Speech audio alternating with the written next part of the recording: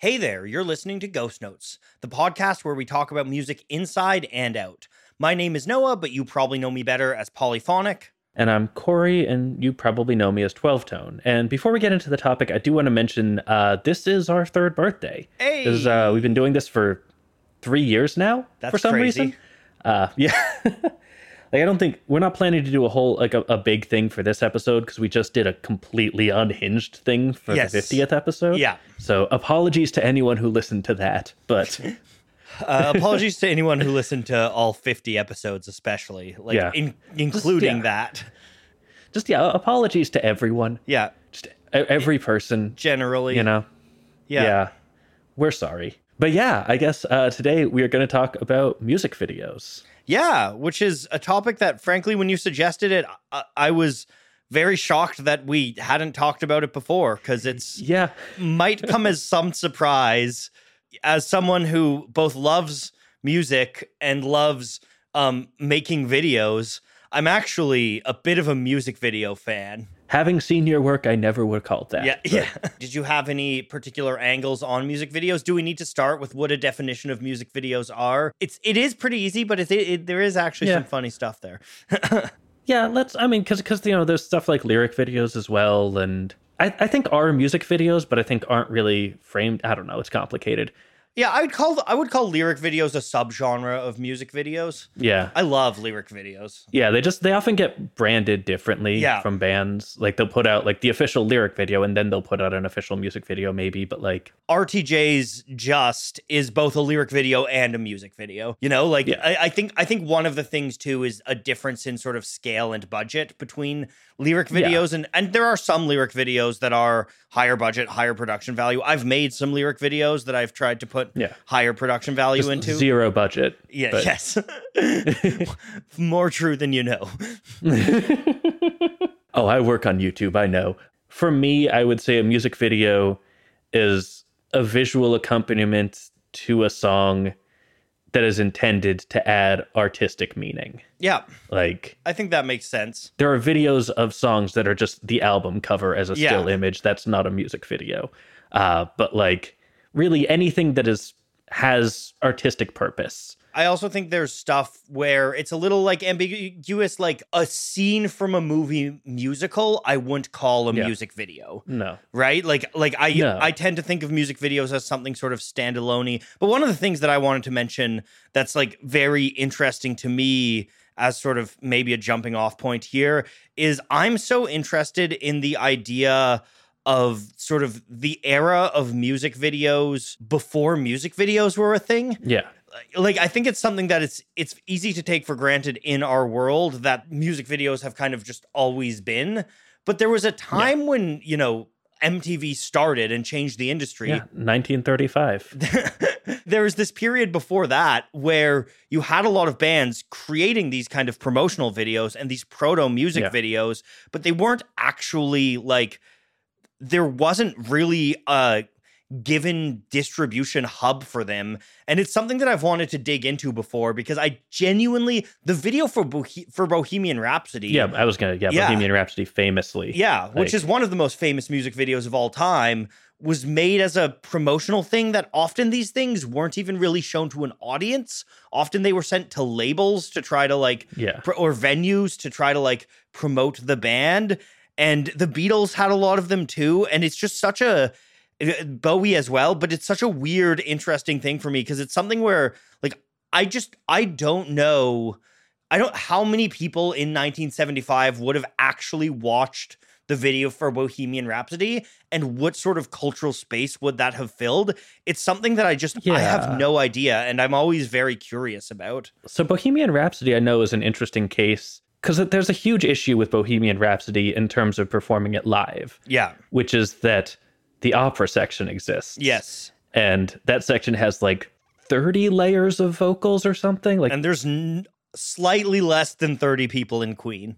A little bit less. I think like 25 total. What they did for the opera section, they sort of settled when they were doing it live for just like playing that section of the music video and walking off stage and then coming back on for the rock section. And that was how they would perform that, at least sometimes. And that way, so it's sort of because they literally couldn't play this section. And like, you know, they could sing some of the parts, but like, yeah, it wouldn't be satisfying. Yeah. It wouldn't be an enjoyable experience if you went to go see Bohemian Rhapsody. Like, I've seen like the Bohemian Rhapsody musical. They do like a encore with Bohemian Rhapsody, the song, and they have like a full musical ensemble, so they can do it. Yeah. But like the band just, they simply couldn't, and it would be pretty disappointing to watch. And so they just use the music video as a way to replace that and to create an experience that felt like you were listening to the opera section,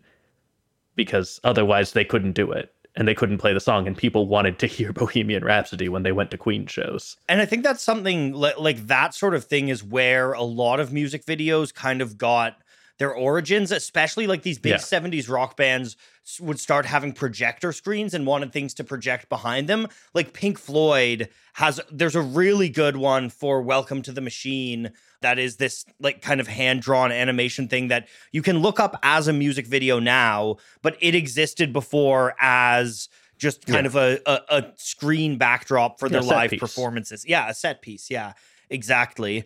Yeah. And I mean, I think it's really cool because I think that, you know, when you look at some of the earliest music videos that are kind of music videos proper, you start to get into that late 70s, early 80s, and it tends to be these bands that knew that a venue for a music video was coming before it was there. Like a big one for me, one of the big early successes as a music video, and honestly, like straight up, might be one of my, you know, choices for greatest music video ever to this day, is Once in a Lifetime by the Talking Heads.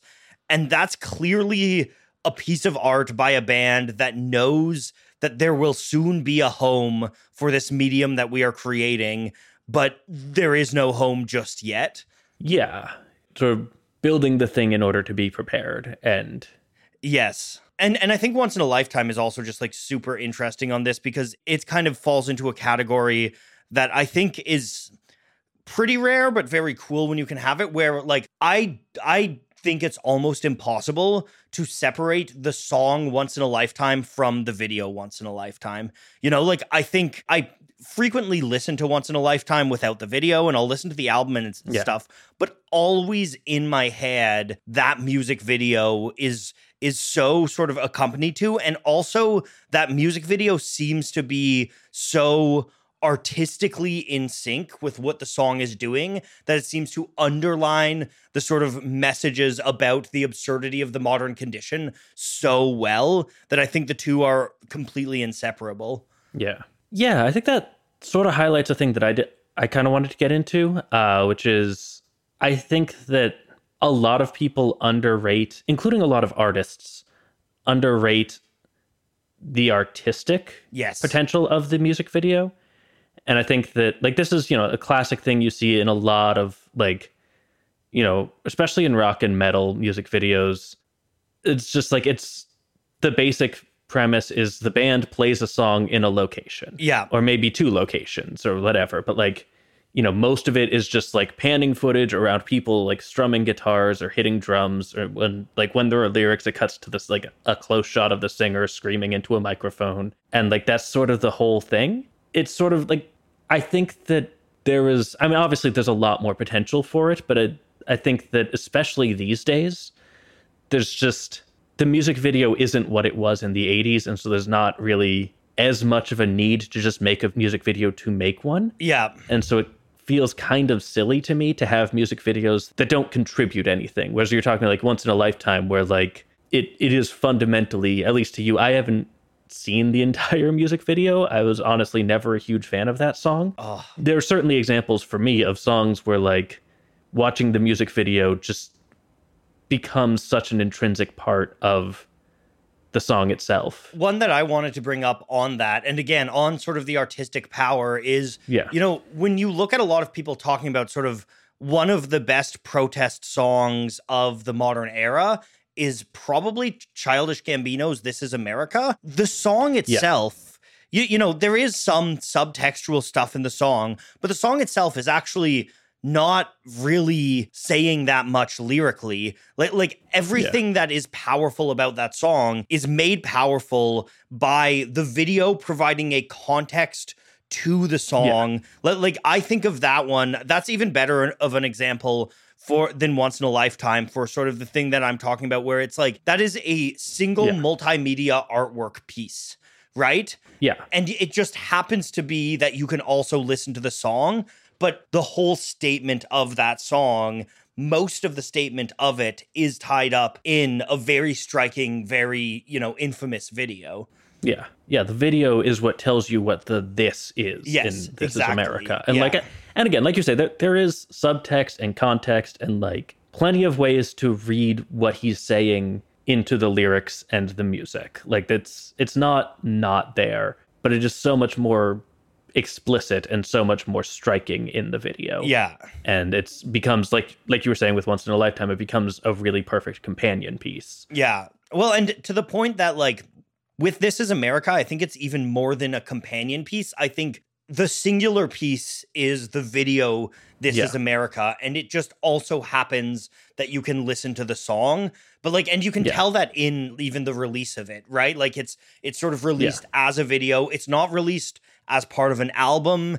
It's not kind of formally released as a single. It's just sort of released as the music video dropping. And I think that that's something, honestly, I wish more artists did, was conceptualize themselves as, and it makes sense given who Donald Glover is. Like he clearly conceptualizes himself as a multimedia artist. And I think that that is conceptualized as a piece of multimedia work that happens to be, in the form of a music video, but it is not, he wrote a song, he made a video. He made this whole piece holistically. Yeah.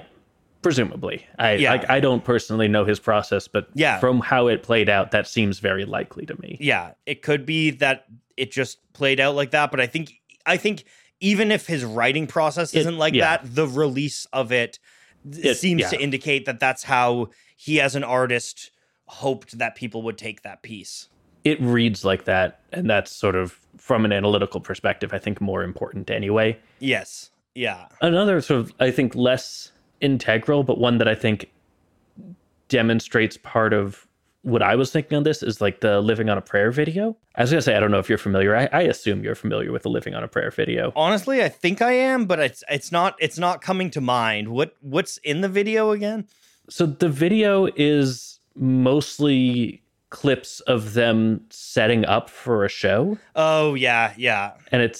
And like I think it has a bit of that like band playing the song in a location vibe, but it also builds on that and feels much more playful and feels much more like it has its own perspective that isn't just listen to the song. Yeah. This was the thing I've realized, in the last episode, is the thing that we wind up talking about a lot is like pointfulness.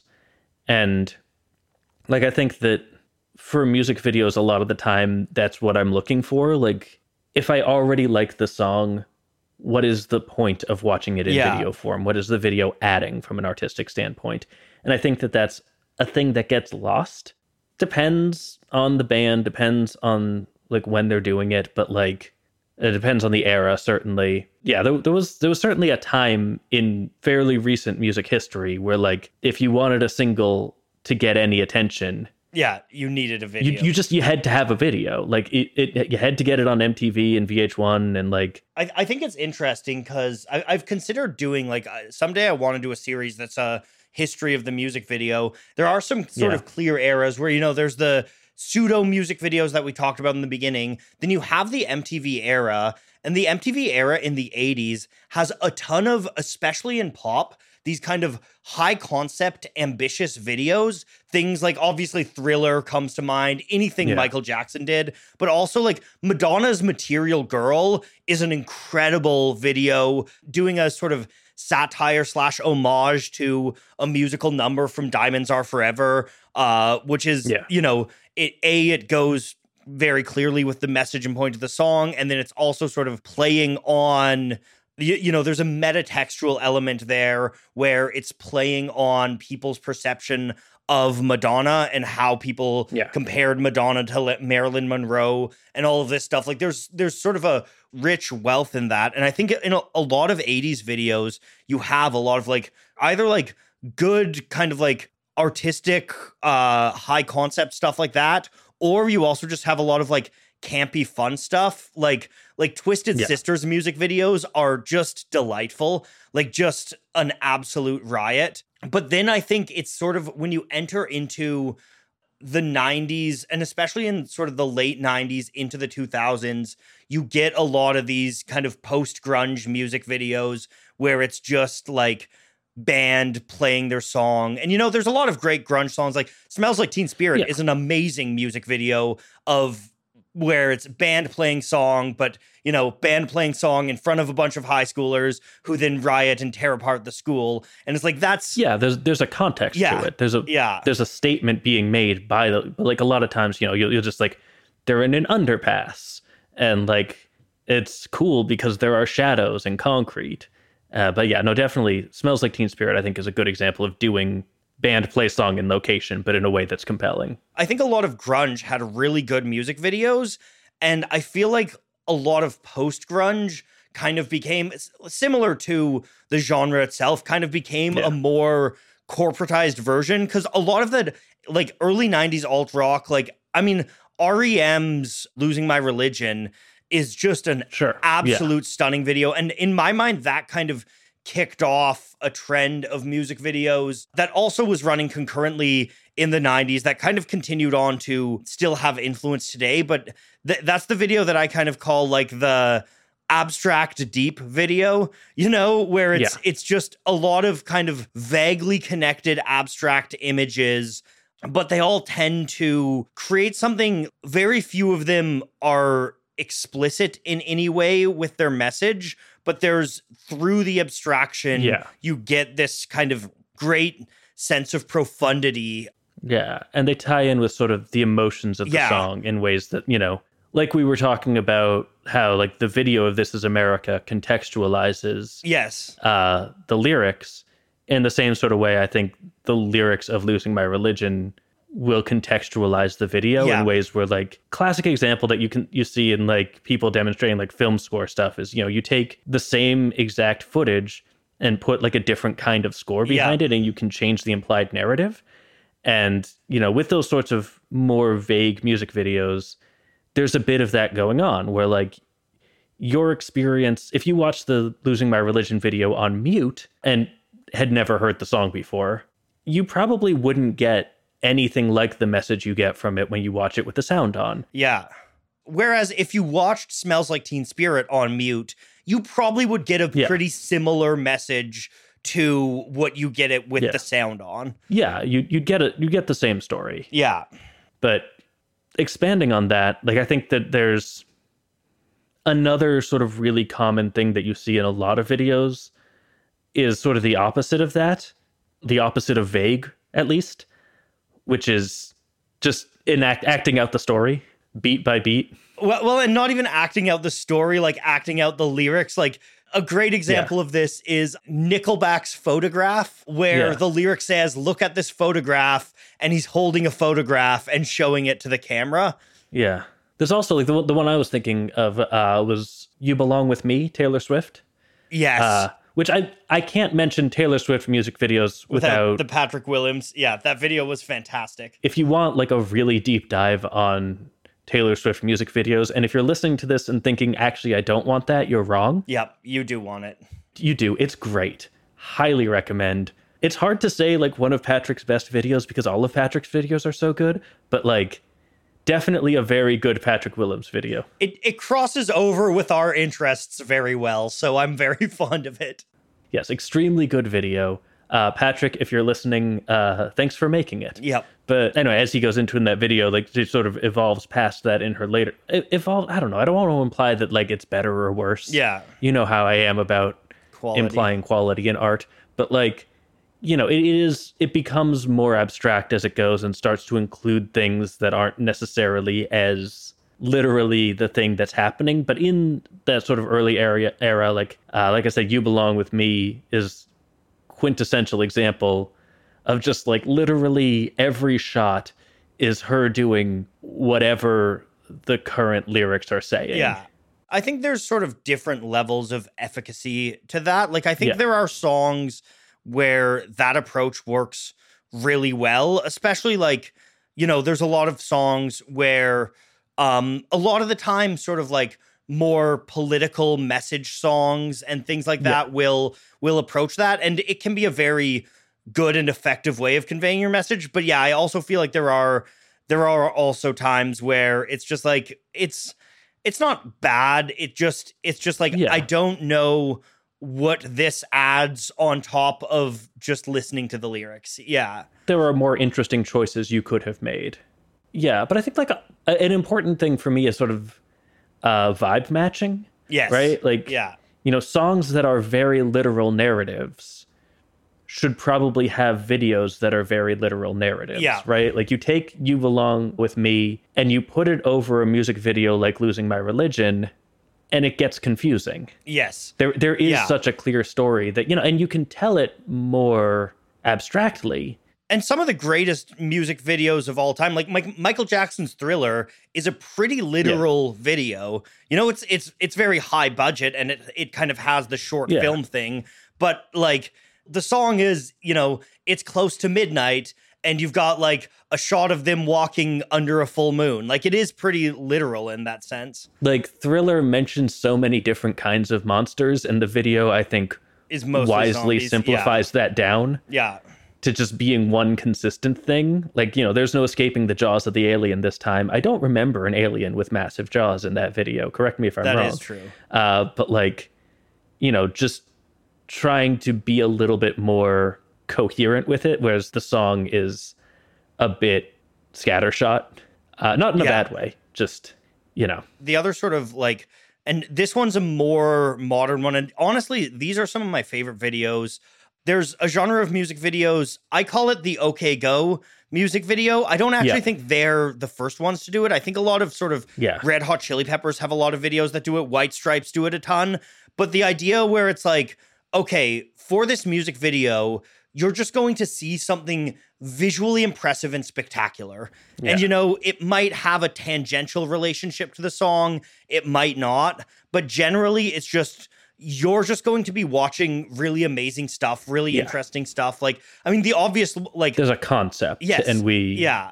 Like, OK Go have one that's a Rube Goldberg machine. They've got the treadmill one that broke them. But then also, Red Hot Chili Peppers Can't Stop is one of my favorites, where it's just sort of these surreal, abstract sculpture pieces made out of the, you know, the band members of the Red Hot Chili Peppers. And I love that. Like, it just looks very cool. It just works. And then in the White Stripes, like, this is very much where I have, you know, the hardest button to button. One of the greatest videos ever. Doesn't really have any relationship to the song whatsoever in any kind of narrative sense. It's kind of aesthetically tied just because the White Stripes are so sort of cohesive aesthetically. But mostly it's just like, oh, here's a really cool concept.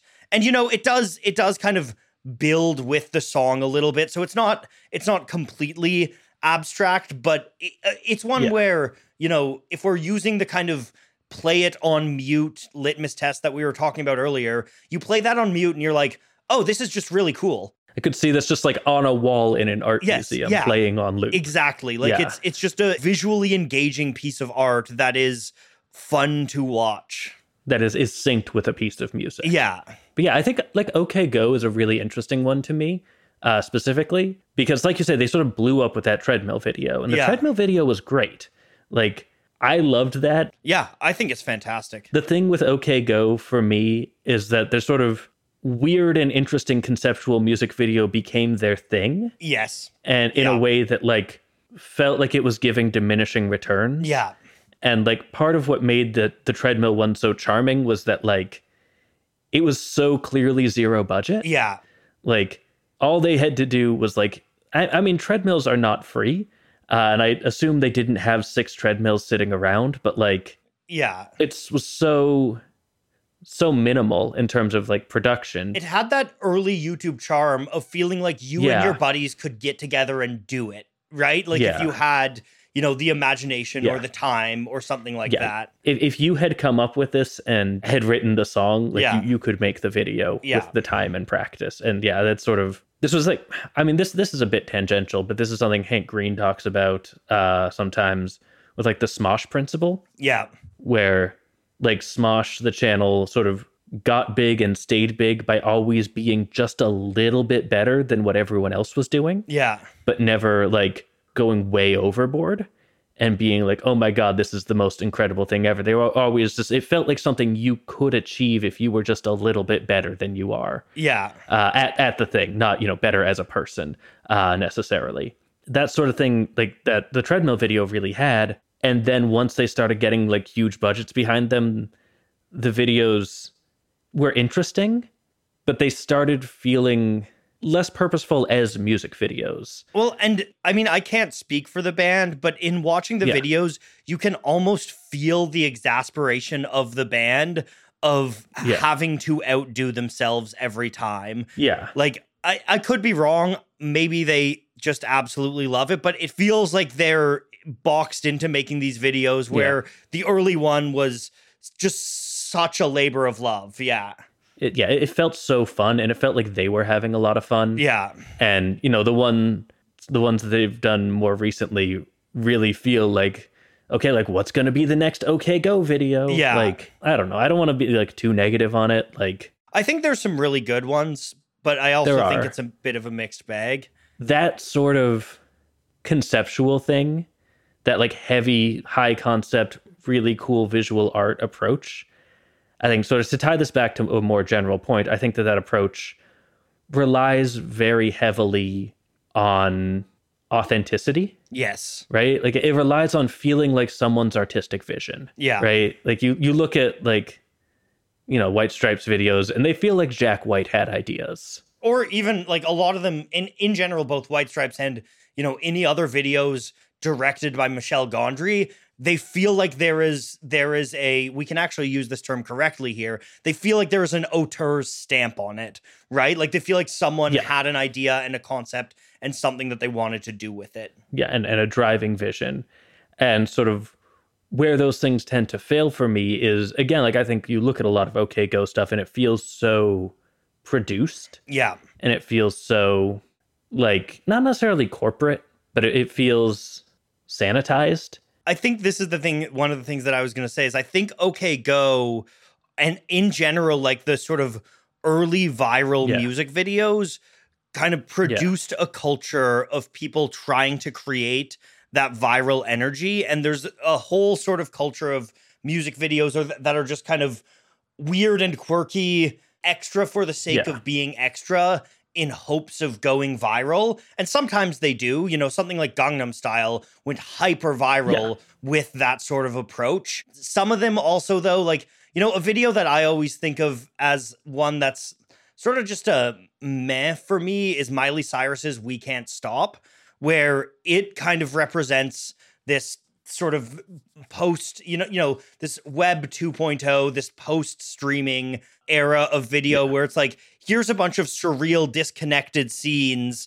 Look how weird and quirky this is. And it doesn't really land for me. I mean, I think funnily enough, Wrecking Ball from that album is fantastic. That video absolutely lands and is really like just an interesting, compelling thing. But yeah, I think there's a lot of music videos kind of trying to do a forced virality thing. It doesn't always land. Yeah.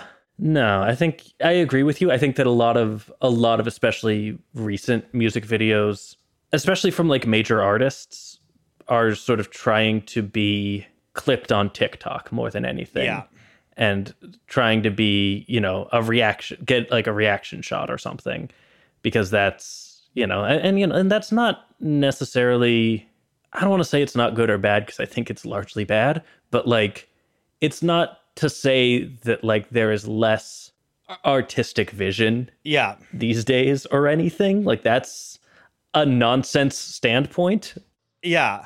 I would actually say there are, just because of the because it is easier and cheaper than ever to make film, there are more exciting, interesting music videos being made than there ever have been. Like I truly believe that, but I also agree that especially a lot of the big budget studio things where I think there was a time, especially during the MTV era and even through like the 90s and early 2000s, where bigger acts could exert more creative control over their videos.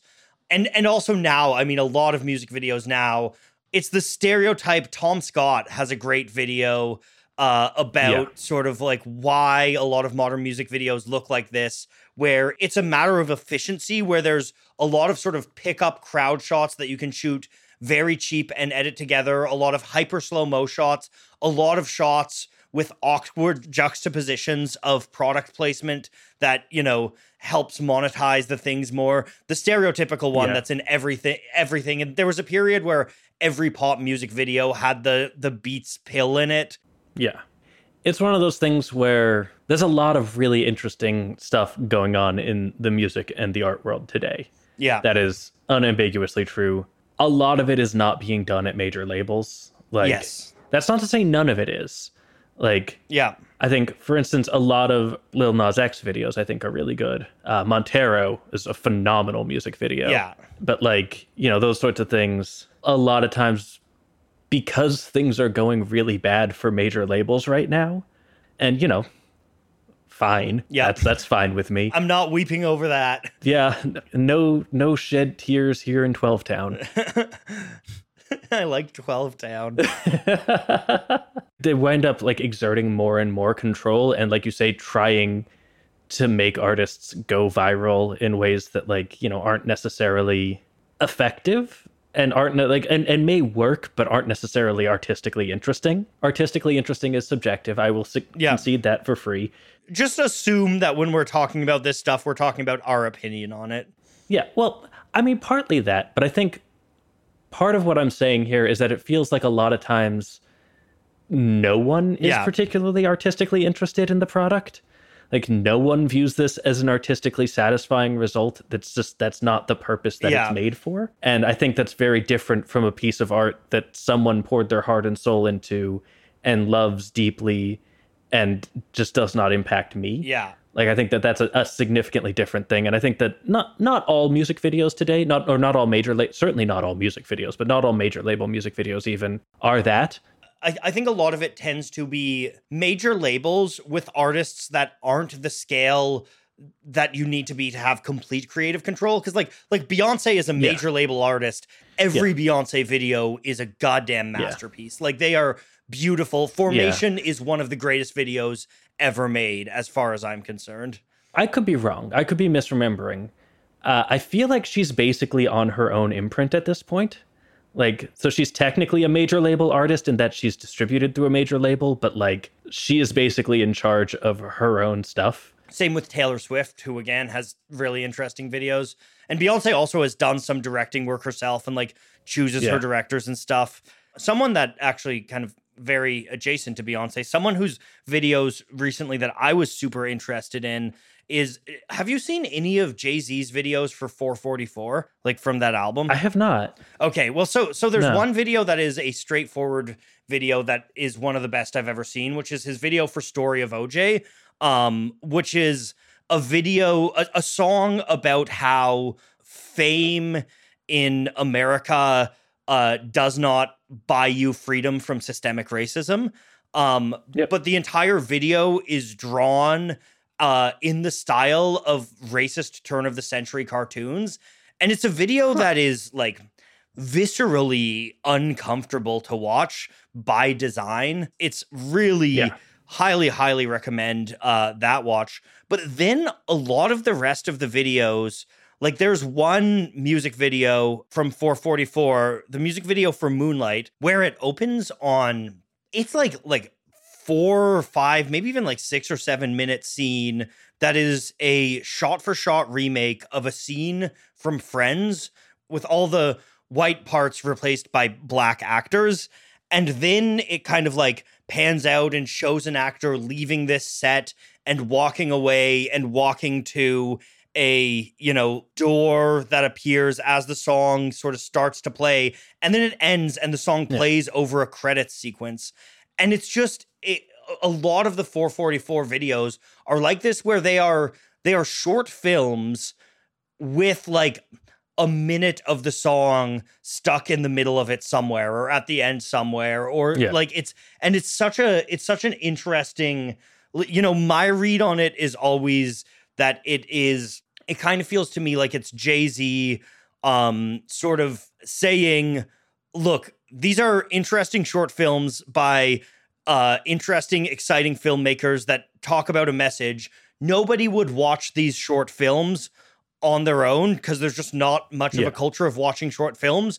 So I'm going to attach a music video to this short film ostensibly and then release this short film. It's I really like it. I think it's a really cool approach, and one that I think it's incredibly novel. So I think that's a cool, just an interesting sort of style of music video that I haven't seen him do it since. I mean, he hasn't released, well, I guess he released The Carters, but that was with Beyonce, but hasn't released anything since. And I haven't seen anyone else take up on that trend, but it's just something that, I don't know, it's always endlessly fascinating to me as an approach. Yeah, sort of brings up a thing that I had wanted to talk about. This is not a specific comment on that. It sounds like Jay-Z has taken this to the point where it has become its own thing. Yeah. For me, a lot of times when I'm watching music videos, I tend to really not like when there's like an extended skit at the beginning. Yes. I think that, I don't mind like a little establishing shot. Yeah. Like, if you want to put a little bit of context beforehand, but it feels like if you need like a 3-minute dialogue scene to tell me how what you're doing relates to the music, then that's probably a failure in visual storytelling. Because I think fundamentally a music video is a visual storytelling medium. Yeah. It's sort of stepping out of the conceit of there being a song in order to do your own entire separate, like, little one-act play. For me, most of the time doesn't, especially, like, I don't like it at the beginning. I especially don't like it in the middle of a song. Yeah. I really don't like it in the middle. Yeah. When you get to the bridge and you bring it down and you're like, we're going to have, and this is a thing Tom Scott talked about in his video where like part of the point of that is to add something that isn't the song to make it harder to pirate. Yes. I'm going to say this now, and I hope that every major label executive is still listening after what we said about you earlier. People are going to pirate your songs. Yep. You cannot make it hard enough. Yep. Like, look, I understand that you don't want that to happen, but it's especially funny when you see it now, because I think a lot of them, it did make a bit more sense in the MTV era when people could like rip to VHS. But now often you will watch this video with a skit in the middle, and in the recommendations bar will be the MP3 version of the song with no skip in the middle and just the album artwork there. Yeah, it's just like someone's uploaded lyric video. Yeah. And it's just like, yeah. Or like even like a lot of this on YouTube, most songs by artists are just uploaded automatically to YouTube at this point. Yep. That's just like a basic part of publishing an album. And so like that's out there. It's not hard to pirate your like songs. And like, again, I get why you don't want that to happen, but this is not a fight you're winning. I think something kind of similar, like adjacent to the skits as well, is the sort of, there's a kind of genre of music video that there's narrative music videos, and then there's bands that do sort of multi-arc narratives through several music videos. And, there's some good ones out there, but in general, my opinion is that the music video is at its strongest when there's levels of abstraction. Like it's not a great narrative form. If you want to tell fully narrative stories visually, there's this incredible medium called film that works really well for that. Could you spell that? PHYLME. Film. All right, cool. I'll look it up. Patrick Willems knows a thing or two about it. The PH in film stands for Patrick H. And then Willems. It sort of, again, comes back to vibe matching. Yeah. Where, like, songs, for the most part, are self-contained artistic objects. Yeah. That's mostly the point of most songs. And so, like, if you want to tell a narrative in Another Brick in the Wall that comes back in the video for Comfortably Numb, that makes a lot of sense to me. Yeah. Those are part of a rock opera. Yeah. But, like, you know, it's one of those things where I don't want to come across like I'm setting rules, right? Like, there are always going to be exceptions that make this work in really cool ways to anything we're talking about. Like, anything we say is bad, we're going to be wrong sometimes. That's how art works. Yeah. In fact, like, that's kind of like the point of a lot, not the point of art, but like a lot of artistic exploration. A lot of that comes at the sort of boundary where people are like, this is bad. You can't do this in an interesting way. And someone's like, aha, challenge accepted. Yeah. And so, like, anything we're saying, you can find something that proves us wrong. And if you can't, you can make it. Yeah.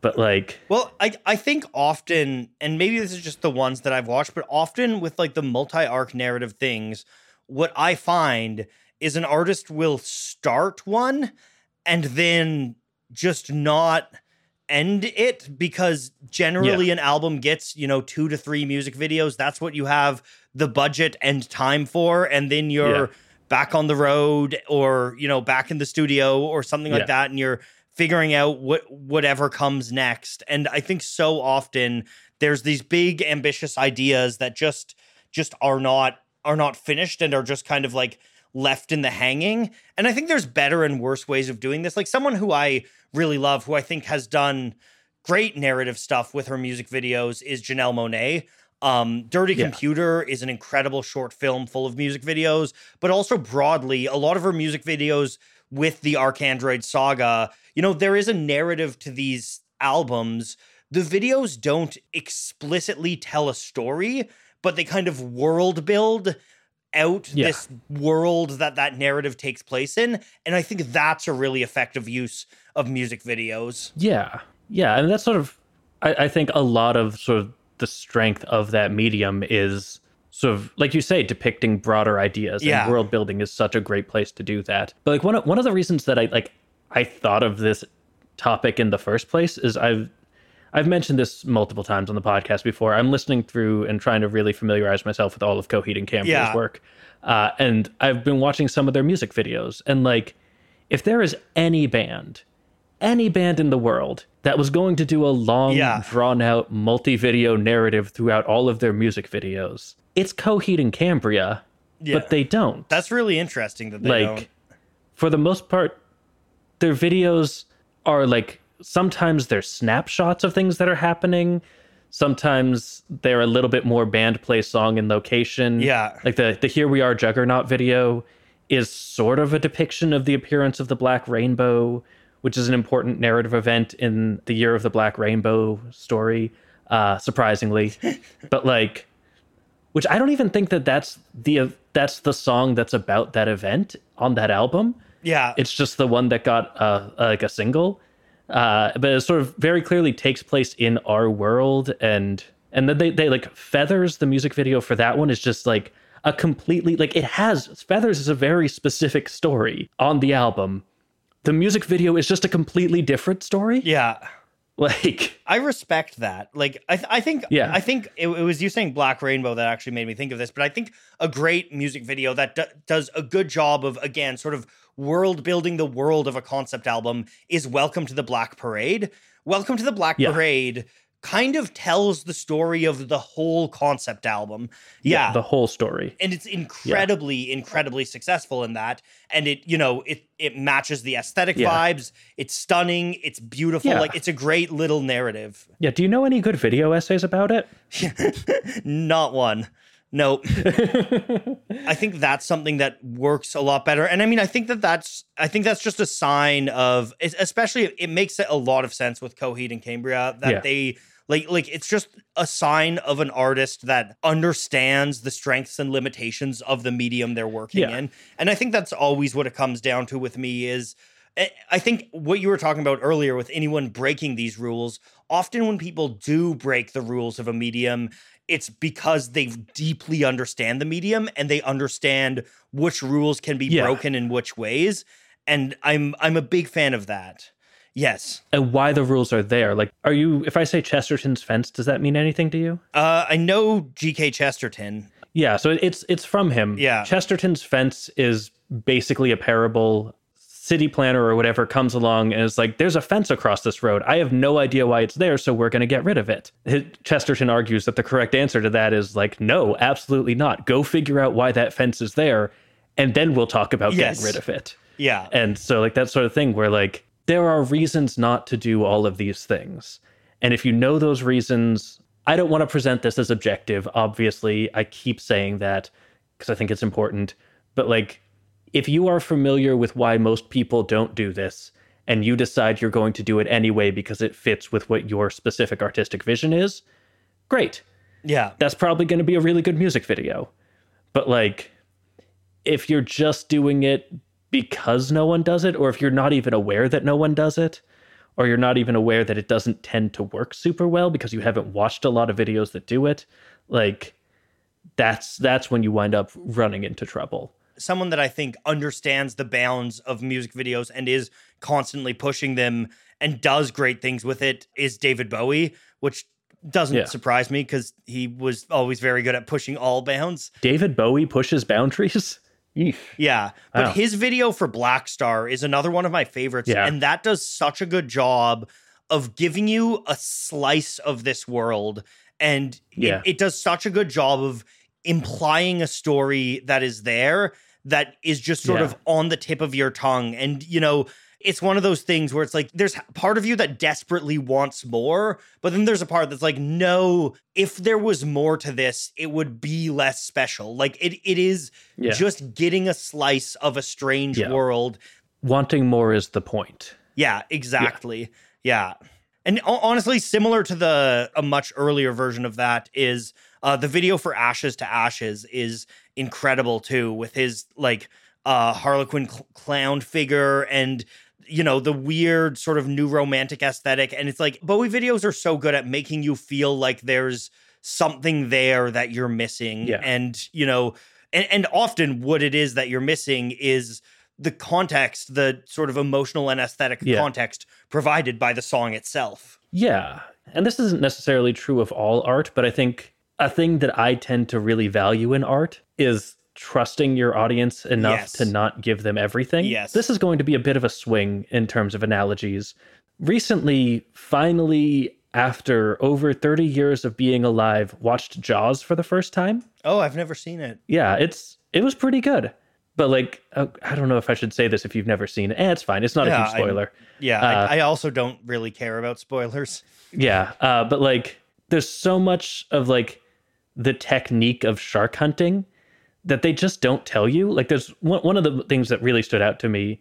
One of the things they do while they're hunting the shark is they shoot it with a harpoon that is tied to a barrel, and then the barrel gets dragged off the boat.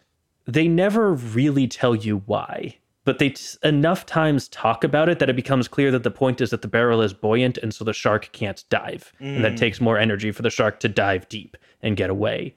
And so that holds it near the surface. Like, the mechanism is interesting. And like, I feel like, not to be like, oh, you can't make real art these days or whatever, but I feel like if that movie was made today, there would be a scene where the shark hunter captain would explain to an audience insert what the barrels do.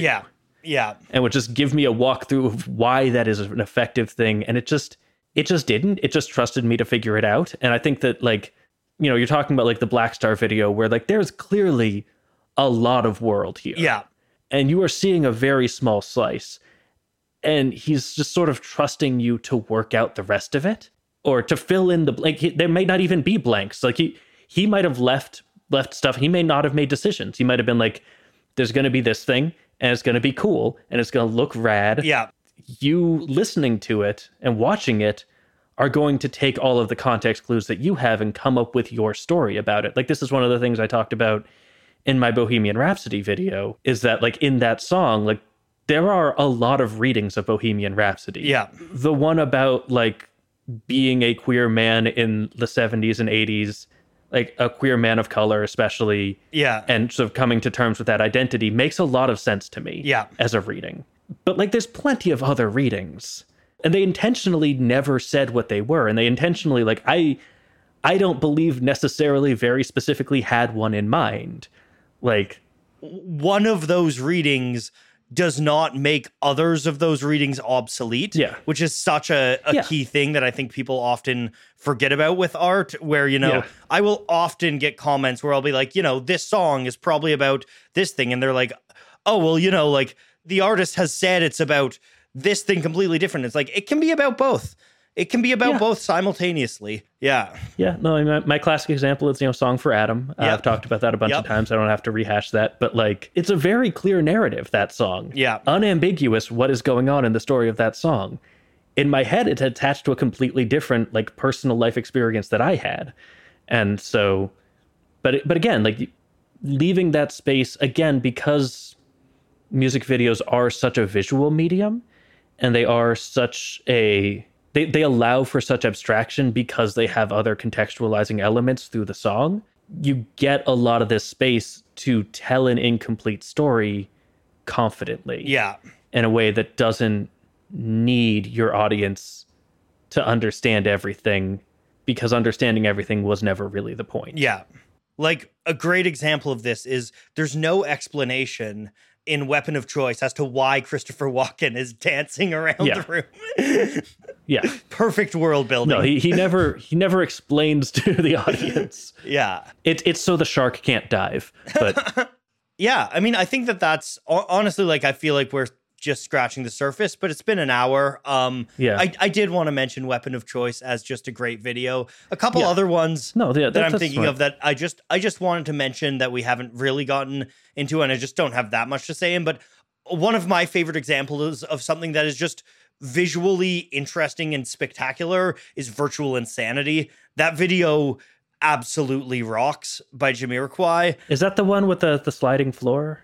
Yes. Yeah. Okay, cool. Yeah. The sliding floor. Yeah.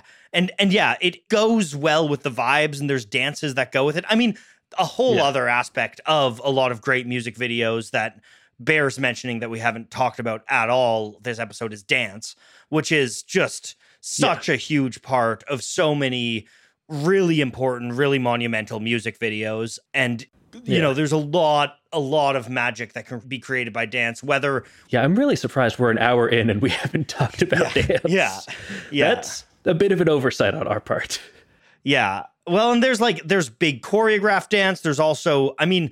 And like they introduce dances that, you know, become the dance to the song is a thing that music videos will often, especially for dance music. And then you've also got like the stuff that like Sia does with Maddie Ziegler, like those videos. The dance is so good. Dance is just it's so we definitely dropped the ball by not mentioning it yet.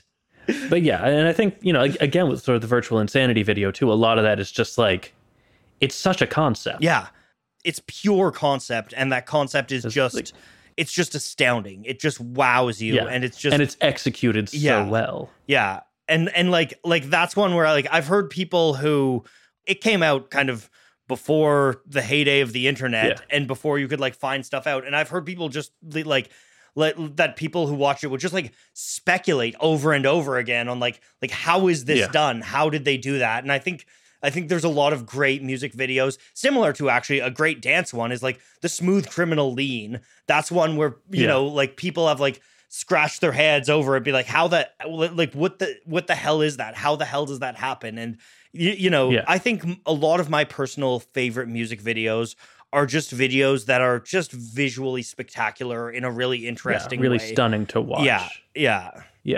That's why I like a lot of lyric videos too. I think lyric videos as a medium, when they're done well with a good budget, can be incredible because it's just nice to read lyrics to a song when you're listening because you don't always catch all the lyrics. And then also just the nature of motion design, in my humble opinion, allows for you to do really cool levels of abstraction and like just visually spectacular stuff. Allows you to do things that you can't really do or see anywhere else. Yeah, I, on the other hand, think that all motion graphics look bad. Yes. And anyone who does motion graphics should feel bad. a point in my favor is I have not seen any music videos made out of poorly drawn elephants. So I don't know. Well, I have. I made one. Honestly, that's true. That's true. This is years ago at this point, but a band reached out to me. The lead guy in the band reached out and asked if I wanted to make a music video for them. And so I did. And that's awesome. Yeah. It was a lot of fun. I've never done it again. I would also note, if you're watching this, I do have several music videos, more lyric videos, but music/lyric videos that I've made that you should watch. Yeah, I think at polyphonic level aesthetics, you can call them a music video. Yeah, so you should watch Who in War by Ways and Waves. I made that one. You should watch Dancing Clown by Indal. Is that their name? I hope that's their name. I'm pretty sure that's their name. Let's just go with it. You can watch Bytown Approximately by Fisher Park. Yeah, I've made a number of music videos. And if you're listening to this and you want me to make a video, reach out to me, because I do take commissions for this stuff and I am interested in this stuff. You will need to pay me because I am a professional. Yeah. But if you're interested in paying me, reach out. I would love to make more music videos. The other band that I felt like I really wanted to mention through this, that I haven't gotten a chance to talk about yet, is Rammstein. Mm-hmm. Have you seen their music videos? I've seen a couple of them. There was one that came out recently that was really, really good that I saw. But yeah. I haven't seen many of their recent ones. It's sort of more in the like Rise era, and that's sort of like when I was in high school. That was like a whole thing that me and my friends got really into, because like they're so conceptual, and they're so conceptual in terms of like they're very narrative, typically. Yeah. Part of it is like, I don't speak German, and so I don't know what exactly is going on in the song. And so there's sort of more of a blank canvas to just do whatever. I think, from my understanding, a lot of the videos still don't make more sense if you understand the German either. They're not performing the lyrics of the song. They're doing sort of a short film underneath the song. Yeah. That is sort of synced with the song, but is sort of like, they have one, it's a Sonne video, which is just Snow White and the Seven Dwarves, but BDSM. That's great. And like the band members play the dwarves. The recent one that I'm thinking of was Deutschland, which is like basically like a visual history of Germany, which is really cool. Yeah. Yeah, but no, they're definitely, in general, like, I don't know the cultural history of the music video in Germany, right? Like, I don't know what that looked like. I don't know if this is particularly unique there, or if this is more in line with what music videos tended to look like around that time in Germany. I don't listen to a lot of German music, but like, it's so different. What Rammstein is doing is so different from so many music videos that I was familiar with. Yeah. And it was so much more interesting, and it felt like, again, it felt like there was an artistic purpose. It felt like the video was almost a separate thing from the song, right? Like, you would listen to like Sonne, and like it would be a cool song, and you would watch the music video, and it would be a completely different thing with the same song. An example of that sort of vibe that I really love, that's another one that I wanted to mention before we leave, is Sledgehammer by Peter Gabriel, where like, you listen to that song and it's like, oh, that's a pretty cool, good, fun, 80s dance pop song. And then you watch the video and you're like, what? Like this is just like one of the most relentlessly creative things I've ever seen in my life. Yeah. Again, that's sort of growing up in sort of watching both like Rammstein videos and also a lot of just like band plays song in location music videos really cemented a lot of my feelings on the point of music videos and like what the point was for me, at least, and what I wanted to get out of them. And these days I don't tend to seek out too many music videos, unless I hear something good about them specifically, largely because a lot of them don't tend to be what I'm looking for. Yeah. But that's not to say that there aren't incredible music videos out there. I will say on the Rammstein thing, like, I don't know this for sure, and I can't Like don't take me as an expert on this, but it would not surprise me if they're very influenced by the history of German expressionism in film, which is like a very rich film tradition that is very much about like using film to do stuff that is more profound than realistic, that is visually stunning and, over the top and makes you think, and valuing the true visual potential over film rather than just grounding it in, a sort of realistic portrayal of the world. I would be wildly unsurprised to learn that was an influence. Yeah. Like, you would be shocked at how unsurprised I would be to learn that. Yes. Cool. Any other videos you wanted to mention? I should mention just, again, another artist that does some really great videos that just bears mentioning. Missy Elliott's videos just kick so much ass. They're all so good and so weird. I mean, a lot of her early collaborations are with Hype Williams, who, is probably the most important music video director ever. And we didn't really talk much about a lot of Hype Williams videos in this, but the entire visual vocabulary of modern hip hop is kind of ode to Hype Williams. Yeah, I don't really have much to say on this, but I will say that like Billie Eilish as well. Oh yeah. Some of the videos she was making, especially around like the When We All Fall Asleep era, I haven't seen as much of the Happier Than Ever stuff. All the Good Girls Go to Hell is like a phenomenal music video. That's just like, and that again is sort of just like being brave enough to just commit really hard to one thing instead of like smash cuts like every bar. And it's just like basically 2 really long shots of her with like angel wings covered in oil, just like walking down a street. Weird. Single shot videos or like long take videos. Have you ever seen Mr. Crinkle by Primus? I have not, no. It is this incredible music video where it's like a single shot of this warehouse, and there's this guy, presumably Les Claypool, in a pig mask playing an upright bass. And then on this single shot, just like in the background, circuses go through, like a man on fire walks by, and it's all done in a single take.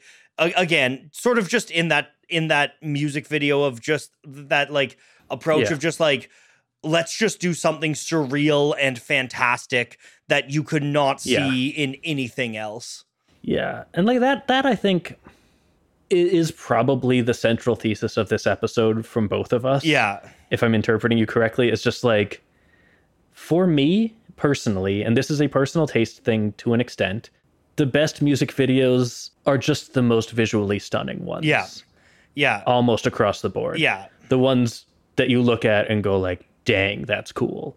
And like, it's ones that are, there's a lot of other approaches, and there are always going to be good ones in all of those approaches. But like, for me, the ones that always stand out when I think like really cool music videos are the ones that are just take so much advantage, because like a lot of the sort of emotional and narrative lift is being done by the song already. Yeah. And so the point of having a music video is video. Yeah. Being bold and innovative and clever with visuals is just, I think often even the sort of narrative ones that work, the ones that work best work well because they're doing narrative in a really interesting way. Like Take On Me has a narrative, Yeah. But it's the story isn't why you're there, right? You're there because it is. No, Take On Me has such an aesthetic. Yeah, exactly. The video. That even like sort of ties in with the actual story of the song even. It's just, again, you have an idea and you do the thing. Yeah. And you just commit really hard to a visual idea, and that's, All right. Well, I think that's as good a place as any to leave it. Thanks for listening. Watch more music videos. Yeah. Or watch less music videos. Make more music videos.